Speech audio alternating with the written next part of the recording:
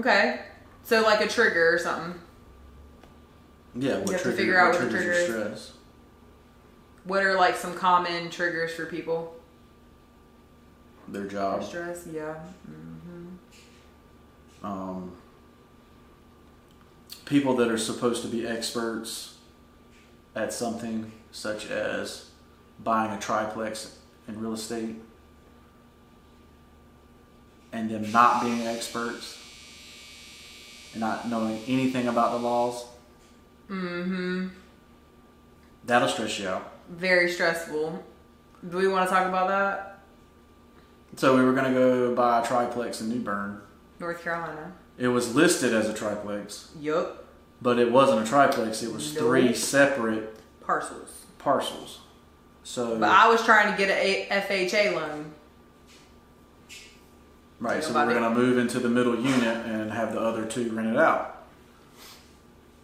That was going to be great. I'm drinking water to relieve my stress for this conversation. Yeah, but go ahead. I'm sure that's what's in that cup. It definitely is. Trust me on that. But anyways. So yeah, New Bern had just passed a zoning law that when you combine a parcel and it's 3 units, that is now considered multifamily, and for them to sign off on a FHA loan, it has to be up to the standards of a commercial property. So you have to have bushes down the fence line between, fence lines, bushes in between the properties. Or a fence. Or fence. Basically what it was going to boil down to, it was going to cost us an extra $10,000 just to get the surveys and stuff done. They wanted for a hearing. They wanted a survey. We would have to go in front of the Board of Adjustments for the city of New Bern and tell them why they had to actually approve it. So there was a chance we had to pay $500 for the application fee.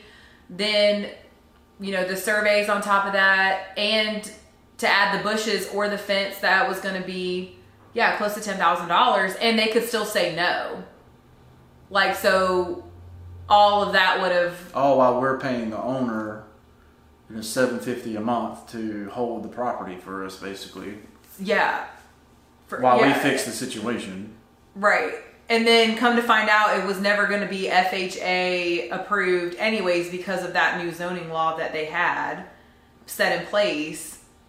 So it was just a bummer because none of the professional people that we were working with knew any of the new... They were unaware. Even the lawyers didn't know it. They were unaware of the laws that changed and the ordinances that changed in their own city. Right.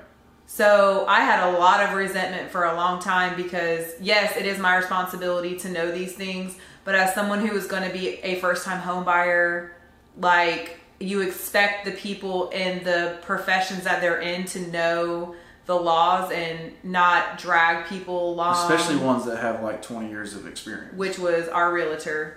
And, so, I don't... Now I'm very grateful because I do own a home. I'm not in New Bern. I actually love where I live now. I have my own house. Nate found the house. It just all worked out. I work in the area that I live in now. I don't have to commute back and forth. None of us would have to commute back and forth to work. It all in all turned out to be a great lesson. But while I was going through it at the time, that was super stressful for me because they kept sending me paperwork over and over again. I think I filled out 4 sets of paperwork because I had one mortgage loan banker or whatever person first. Then he strung me along. Then I think they realized that I wasn't eligible for this, and then they pulled out. Then a hurricane occurred and I lost my job, and then I quickly found another job to replace that job, which still counted. So that's when I was like, oh, this is meant to be. This is meant to be. I thought it was meant to be, and then Well, everything around the area was destroyed except for this area. For this one area. area this place was in. well, and they were going to give me a loan based off of being let go because I found another job. So that short window was okay to not have a job technically. And then another mortgage person picked it up and said, "Oh yeah, we can get this for you. We got this. We can do this 2 days before closing. We can't do this." Yeah. So I literally was paying this owner unnecessary amounts of money to hold the property because of course he needed his money because he's also doesn't have tenants in it.